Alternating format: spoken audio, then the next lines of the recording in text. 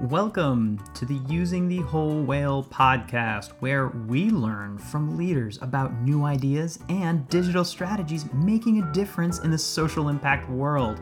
This podcast is a proud production of Whole Whale, a B Corp digital agency.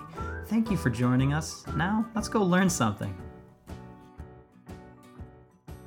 Today on the podcast, we've got Jamie Manson, the president of Catholics for Choice, also a former Whole Whale client. We were thrilled to have worked with them on some projects, but now finding ourselves having a conversation, a very, I'll just say, sad note in American history on the particular topic. So first off, Jamie, thank you so much for coming on and talking about what Catholics for Choice is doing. Great. My pleasure, George. Thanks for having me. My mind shot directly to your work and, where things were. I'll just start right at it. How much of a surprise was the potential overturning of Roe v. Wade? Because technically, as of this reporting, this has not been officially handed down yet.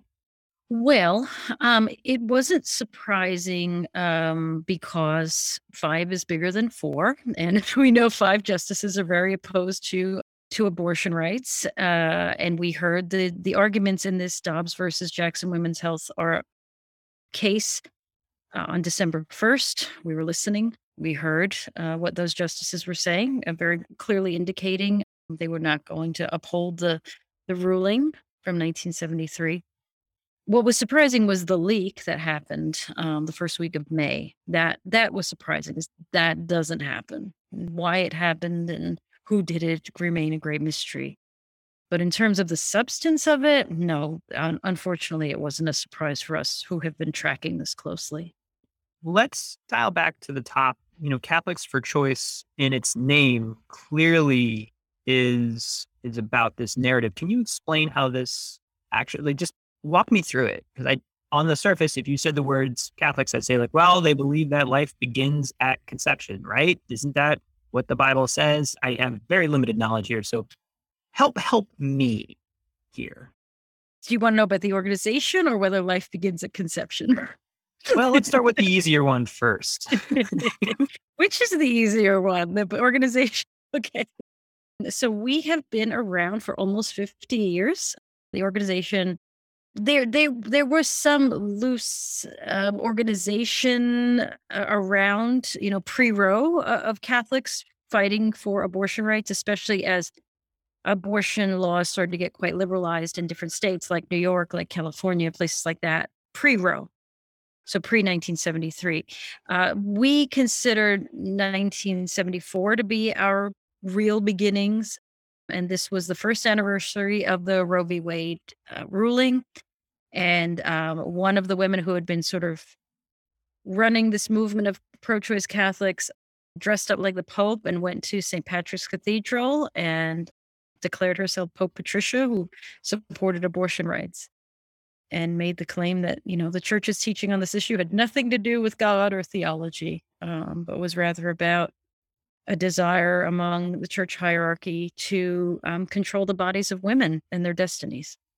Maybe that then dovetails into how do you reconcile from, I guess, internally, if you're speaking with somebody of the same faith, how do you reconcile what may be sometimes taught in that sense of life begins at conception and it is a sin to kill, right? How does that narrative work? So, I'd start with that claim that life begins at conception. First of all, that has not always been the church's teaching.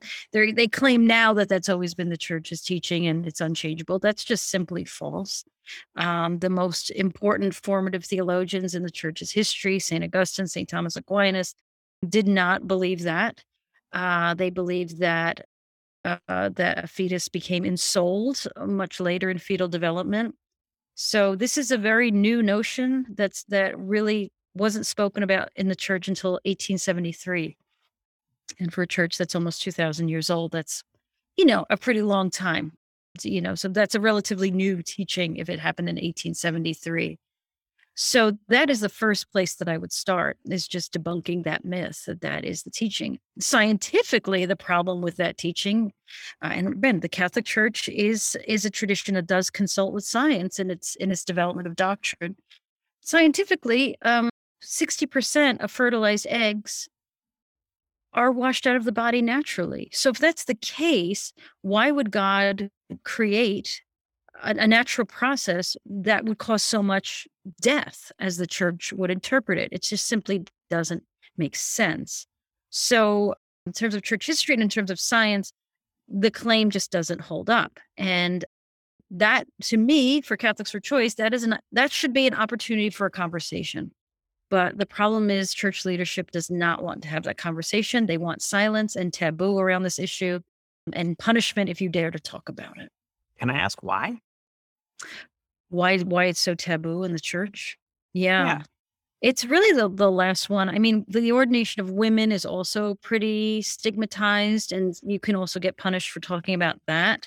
What's the common denominator? Well, mostly women get pregnant, and it's women seeking ordination. And so there is definitely a connection there. And essentially, what it has to do with is the church's belief that women have a separate role from men in society, in the church, and that this is God's plan for humanity, that men should be leaders and be the authority figures, and that women should be always in positions of service or of nurturing, and that our most essential vocation is motherhood. And so that's just by the hierarchy's interpretation, that's just how God wants it. And so that is those are the fundamental beliefs behind these teachings on the ban on women's ordination and on the ban on abortion. I almost understand it, but I think to get to the next level understanding, I would need to become like a theologian Yes. to get there. It's probably more likely in conversations. What are the narratives, or what are the, just, you're talking to somebody, at a church or at a gathering, like what is the narrative that usually seems to carry the humanity that I'm hearing in what Catholics for Choice is doing? Well, there are no inroads for this conversation, unfortunately, in Catholic parishes or even Catholic universities. And some Catholic universities are quite liberal, and you still can't talk about it there. So we have to have these conversations outside of the walls of the church, unfortunately. And it's unfortunate for a number of reasons. The first is the majority of Catholics in the United States support abortion rights. 68% do not want to see Roe versus Wade struck down. 59% think abortion should be legal in all or most cases. And even more stunningly, of the abortion patients in the United States annually, 1/4 of them, 24%, are Catholic. And so people are having abortions in the church, women that are contributing richly to the life of the church are having abortions. And we have a church that just seems content to just call them murderers and leave it there. And so it's a pastoral crisis, really, in addition to being the political crisis it's become, and the social crisis. So, yeah, it's the chasm between what Catholics think and what its leadership insists on is massive. The recent articles that came out and seemingly continue to come out with Catholic bishops stating that Nancy Pelosi is no longer welcome to accept communion. It's jarring. You're saying, this is a person of faith, and it seems to be, knowing nothing, it seems like not allowing someone to accept communion is a pretty serious deal. Can you put it in context for me of what that actually means? Yeah, it is very grave. It is literally starving someone out of their church, refusing to feed them, when they come to the church hungry. This is the Eucharist of the seven sacraments in the Catholic tradition. Eucharist is in many ways the most sacred. It's the one we do most often. It is the unifying sacred ritual of this church. It is a great source of consolation for people. And so it's spiritually violent, really, to do that, to deny someone communion. It's also totally opposed to anything Jesus would have done. Jesus welcomed everyone to his table. No questions asked, no orthodoxy test needed. So it also violates the gospel teaching completely. The thing that happened with Speaker Pelosi is interesting because this was a huge issue for all of the U.S. bishops last year. They had voted on trying to create a document that they hoped would give them the credibility to deny President Biden communion, Nancy Pelosi, any Catholic elected official who supported abortion rights.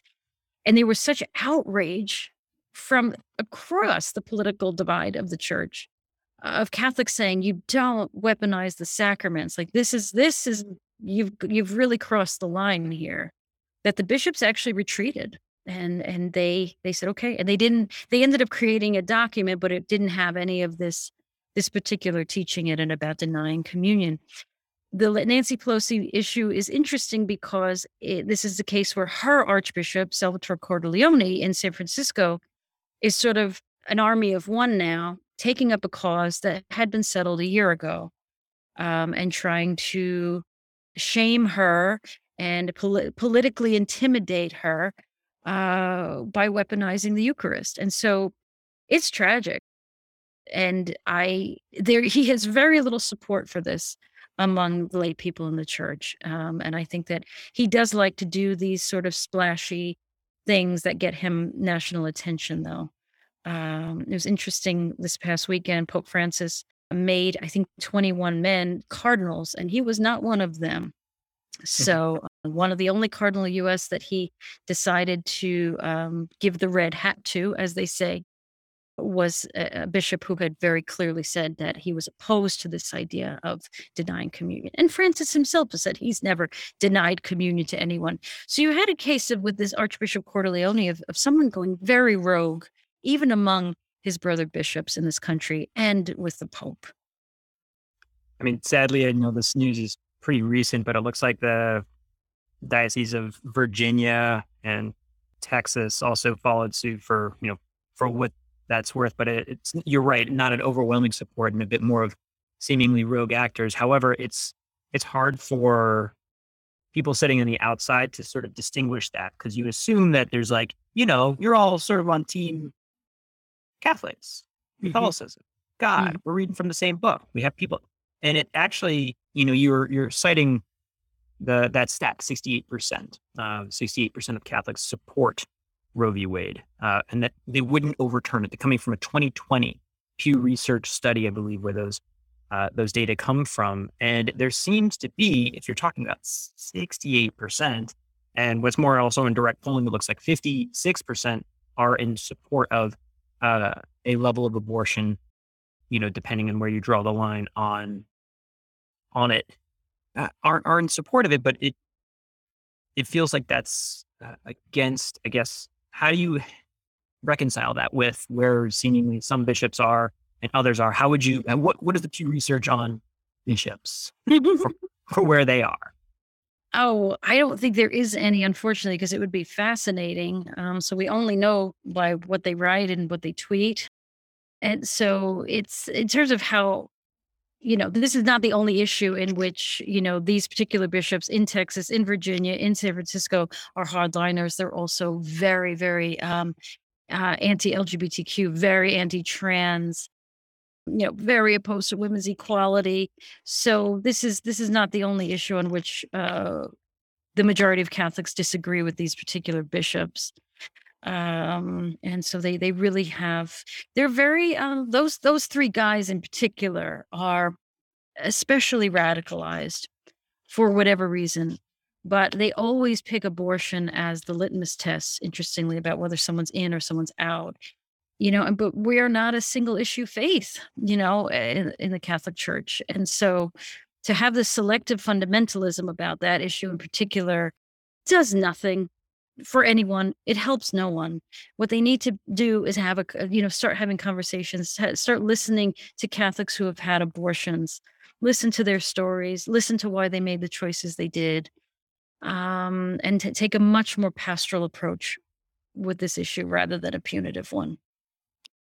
I guess one hint at some of these data is also in that same Pew Research report, where they say that roughly 4 in 10, about 44% heard homilies that expressed opposition to abortion in the past month, albeit this is 2020. So, the number would suggest there are more bishops than just them, or maybe just that type of message. Frankly, that's a bit more hard line on this going Yeah. on than even the public support. It seems like there's a real tension here because, you know, I won't do too much public math, but if you have 68% of Catholics in rough support, generally saying, of Roe v. Wade, and then you have 44%, there's a delta there of saying that, maybe there's misalignment. Mhm. What does that look like from where you sit? It is exactly what you say. It is a misalignment. It's like with LGBTQ rights and women's equality. There's a chasm between the way the hierarchy think about this issue and the way in which the lay people think about this issue. Now, it's important to remember all these teachings were developed by men and only by men, and men who have claimed to have made a vow of celibacy and therefore do not have wives, do not have daughters, do not have experienced the normal challenges of family life and human life. Much is provided, including housing and cars and food and job security. And so they don't understand what regular life is like. I mean, they can listen deeply, they can share, they have extended family, but they're enforcing teachings that no woman had any voice or any say in. And again, they are very disconnected from the lives of women particularly. And so I think that it's not a surprise when this is your leadership that you have this kind of a misalignment with the ordinary lay Catholic. This may be pretty hard, but what's the way forward? What's the path forward as Catholics for Choice sees it from where you stand right now? I think the way forward is to not worry about bishops. I think it upsets me that people are hearing anti-abortion sermons in homilies. I think that's very political. I don't think that's appropriate, necessarily for the sacred space that is a Sunday mass. That is, that's something I cannot control. That's something I have no power over because I have no authority in the church because I am a woman. So I can't do anything about that. What I can do is talk to the ordinary lay Catholics, those who feel conflicted about the issue because it is a morally complex uh, I, issue for them. And I can talk to those 68% of Catholics, and I can get them to be more bold and more open about their support. And I can get Catholics who don't know how they feel yet I can give them information. I can give them the theological history. I can give them the white supremacist history of the modern anti-choice movement. I can give them all of that material and invite them to make their own discernment. And I can create spaces as a president of Catholics for Choice for Catholics to have these conversations that they desperately need to have. And we're doing that. We've just done 5 seminars with progressive Catholics who knew how they, very supportive of LGBT rights, women's equality, trans rights, clergy sex abuse survivors, all of those people that have been trying to find justice in the church on those issues, but haven't really dealt with abortion. And so engaging them and providing that kind of information and those histories and all of that has been very helpful. And the plan is to deploy these trainings throughout the country and community by community, Catholic by Catholic, get us talking about this issue. I'm wondering if you've seen any increase of support, either be it from the community donations, traffic, interest. Has there been any sort of rise in people realizing that, like, wait a minute, we have to support, the work you're all doing? Definitely. So these 3 seminars I just mentioned that I did with these Catholic communities, it was forbidden to talk about abortion, even in these very progressive communities. This wouldn't have been done a year ago. But to see Roe, on the brink, to know that it was Catholic bishops who were the prime movers behind the anti-abortion movement in this country, they feel a moral obligation now to learn and to do the moral discernment they need to do and to speak publicly about the issue. So that alone has been an inspiration and a sort of a silver lining in a very, very bleak moment. We definitely have seen every time there's a spike whenever there's an issue. So when the bishops are trying to deny Biden communion, now what on the December 1st Dobbs argument in the Supreme Court, the leak, we see huge spikes in interest in what we do. And yes, some money has come in as a result as well through individual donations, which has been wonderful, because we have such ambitious plans at Catholics for Choice and so much we want to do. And to get the funding we need would be incredible, to have the capacity that we want to work at. Well, what's the big dream this year? If you could, say, it's what you think is going to happen this summer. Right. You roll into the fall. It's going to be, we are aware, going to be a midterm to remember, of course, because there's going to be some ridiculousness and this and that. But it seems very clear that abortion is going to be in high priority, maybe second or first, back and forth with gun control in our country. Mhm. And what is your dream for Catholics for Choice in that moment? So my hope is, we're 501(c)(3), so I can't say anything about particular candidates or anything like that. But my hope is that this training that we have created finds its way throughout the country in pockets of Catholics who have been voting for anti-choice candidates and maybe want to rethink that decision because now they see the larger agenda. Anti-choice candidates are also anti-gay. They're anti-women's equality. They're anti a lot of things that Catholics otherwise support. Anti-mother, anti-family with the policies they support, being pro-gun and all of that. So my hope is that, this training goes throughout the country, that people are interested, that they want to hear more, that they want to learn and really want to engage. Because I think we have, just messaging and slogans is not going to get us what we want. This issue is morally complex enough that we have to do deep work community by community. So my hope is we find interest in some really key states, and some advocates who want to, get this curricula out there. That would be huge. I also hope we find a way to step into the breach of the terrible, terrible loss of care that's going to happen. We are a small organization, but there are a lot of Catholics getting abortions, and there will continue to be a lot of Catholics seeking abortions. So I hope we find a way creatively in coalition with other faith-based partners to help provide some sort of practical support or services to these populations, because they're not going to get any support from the Catholic Church. I'm wondering, as a leader and looking at your team, how's morale been? Where has that been tracking? And, how did you, just speaking to you as a leader, Mhm. like, what did you say? What did you do? Or what are you doing to try to rally folks? Yeah, it's hard. We saw it coming, so it wasn't a surprise. And so I started on December 1st when we were in front of the Supreme Court, and the anti-choice folks were very, very radicalized and saying very nasty, very woman-hating things to us. That's when I started to see the emotional toll this was going to take. The Catholic for Choice staff is young; they're in their 20s and early 30s. So for a lot of them, this is new. And even for people who are veterans in the pro-choice movement, though this was new, they had never seen anything. They had never seen the anti-choice folks so emboldened and so triumphant and aggressive.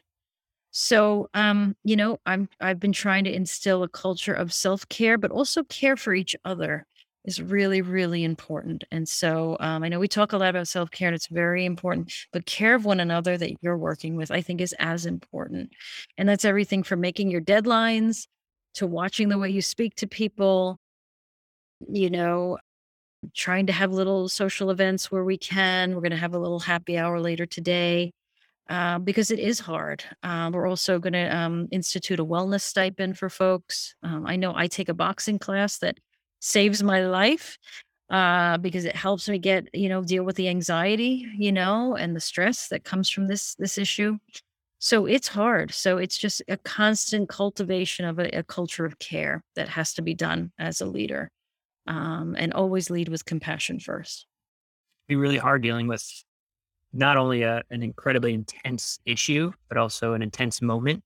Yeah. And I've seen it with a lot of social impact organizations where, because the severity of the issue is so important, so too must be the culture, it seems. And when in fact, what you're probably going to need is the type of, as you mentioned, self care and culture of sort of support and endurance. I'd probably add for what's ahead. And I'm just fascinated to hear, this is a once in a generation moment where something as inalienable as we thought as a human right here has been potentially revoked. And now you are at the forefront of this. And as you mentioned, leading a young team and try to balance things. So it's fascinating to hear how you're trying to prepare for this moment. Yeah, I think it's really important, we're gonna do, we're in the office twice a week right now. I don't think we'll go beyond that.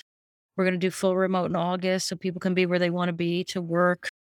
We're gonna give extra days off, things like that, just to thank people because they are working very long hours, in certain periods. And so it's very important to me that people don't burn out. It's important to me I don't burn out. And so, I think that that's really important to be constantly aware of it. And for me, I'm like, tell me, feel like you're burning out, please tell me, don't hide it, be honest. I mean, the values I've tried to instill the last 18 months since I became president are mutual admiration and respect, radical transparency and accountability.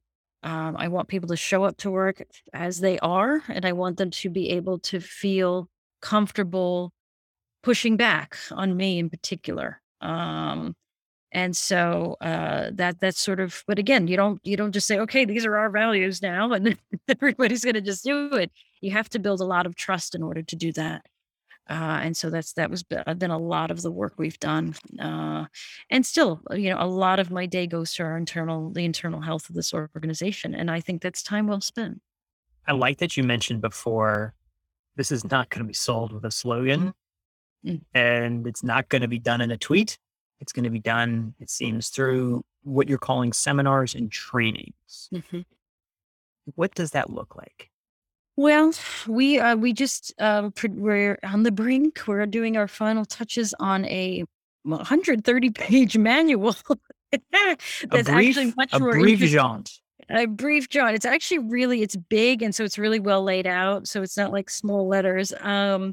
I'm just going through all of the different, pieces that we think people need to understand to have a courageous conversation about abortion, especially people of faith, and how to advocate if you want to advocate, how to talk to your family about the issue, what to do if a friend of yours is having an abortion. I mean, we have all of the pieces in this. It's sort of a one-stop shop for everything. And so we're doing a launch party next month with that. And yeah, we have some key partnerships in particular states and particular organizations, medical, doctors and medical students that we are going to teach this training to in the hope that they go and they, go out and spread the good news that people of faith support abortion rights, and that it's okay to have an abortion, and that abortion can be a blessing and a moral choice for people. And just to take away the stigma that the church wants to have silence and stigma and taboo and punishments. This is not the approach we're taking. We're taking the opposite. And we know we have an audience for it because, again, we have the majority agree with us, and such a huge number of Catholics get abortions. So, yeah, that's sort of the model right now that we're working on. We've got the manual. We're calling it the Advocate's Bible because it got so big. It was started as a toolkit. It got so big it became Bible. So we hope that's a good start. To, a starting place for a lot of people who want to have these conversations in their communities.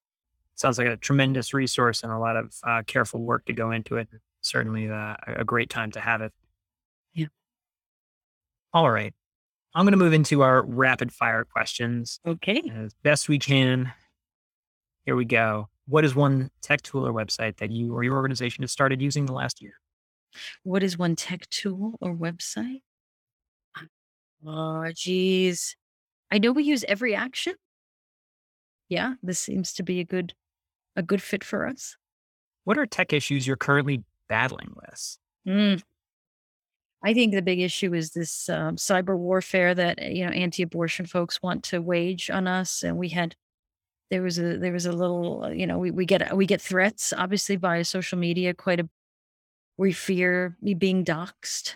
We had to spend a lot of money on cybersecurity and getting training around that and having all of our vulnerabilities examined. So it's really really hard. What is coming in the next year that has you the most excited? Mm. Just wow, it's so hard to think past June right now, to be honest with you, when this decision might be made, and it's so hard to think about something exciting. But I think that I'd like to see, how what this new training we've created, how it does out in the world. I'm very excited to see how it plays out. So far, so good. Can you talk about a mistake you made earlier in your career that shapes the way you do things now? So many. Uh, I I think that one of the mistakes is, and I think women particularly are socialized, to want to be liked, and that's really really hard because I lead with compassion. I want to be, someone who's respected. I don't want to be all the terrible bosses I had, and so it's a delicate balance of figuring out, you know, trying to distance yourself, trying to remember you're not running a popularity contest as a leader, and so the balance of how to be a really good leader and a compassionate, respected leader, without and not worrying about being liked or not liked. Do you believe nonprofits can successfully go out of business? I think some can. We certainly wrote in our strategic plan what it would take for us to go out of business, and it's aspirational. Might be a little bit. Yeah, Okay, I how mean, old is the Catholic Church? Calculate 1873, carry the one. Okay. yeah. So it was aspirational. It would require an enormous amount of dismantling and reimagining.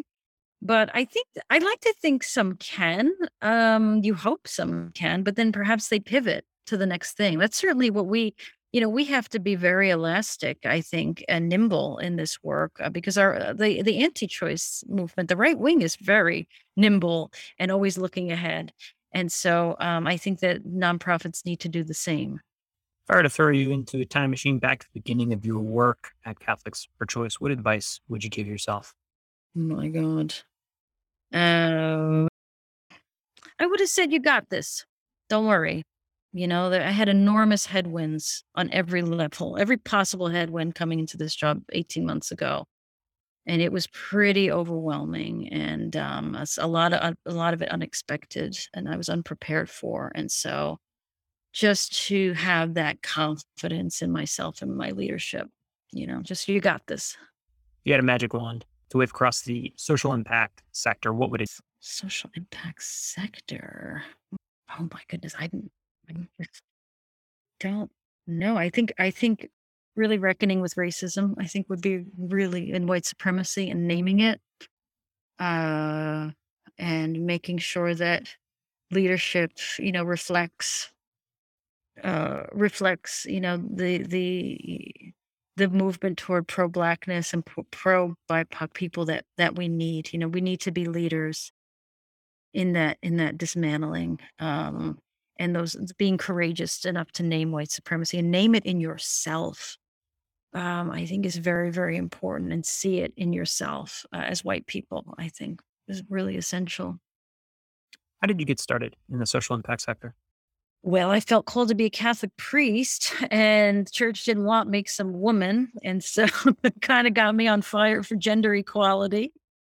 And That was the beginning of my work. But then I actually worked with the New York City homeless for 5 years, the street homeless. That was, I mean, agony and ecstasy, I would say. And so, yeah, it's always been, about justice for me. and about people who are most marginalized and most vulnerable, and walking with them and lifting, just lifting up their needs, and creating conditions where they can enjoy full freedom and full power, has always been, and that's what I do now with abortion rights, because abortion rights are all about freedom and power, and men trying to keep it out of the hands of women, particularly, because it's intricately tied to controlling one's reproduction. And so, yeah, that's sort of what it's been about honoring people's dignity, and trying to create those structures where they can be free and fully in power. What advice would you give college graduates currently looking to enter the social impact sector? I think it is very important to be passionate about what you do, because this work is very, very hard.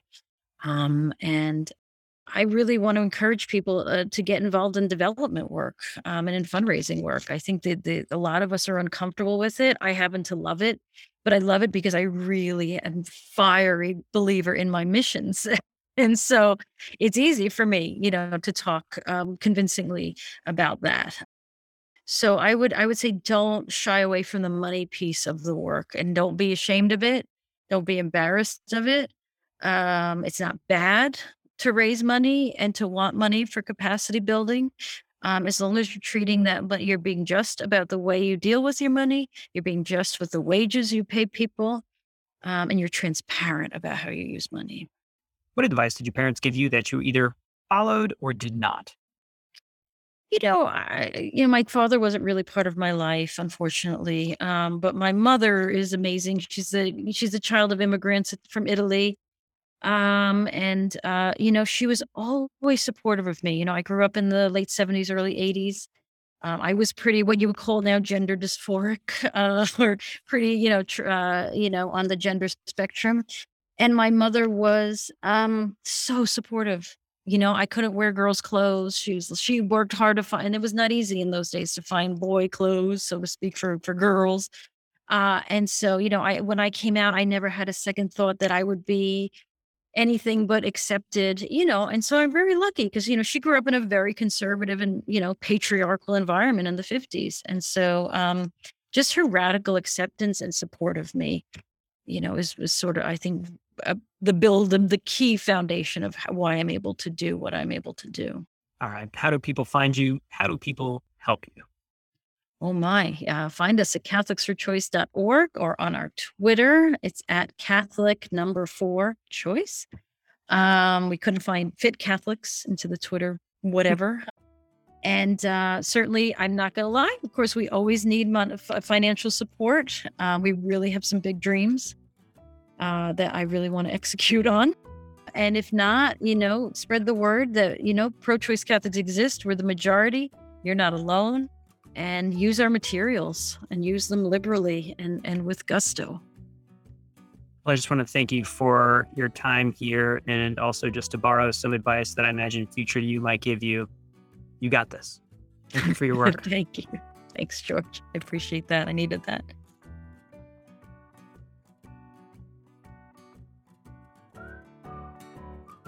This has been Using the Whole Whale podcast.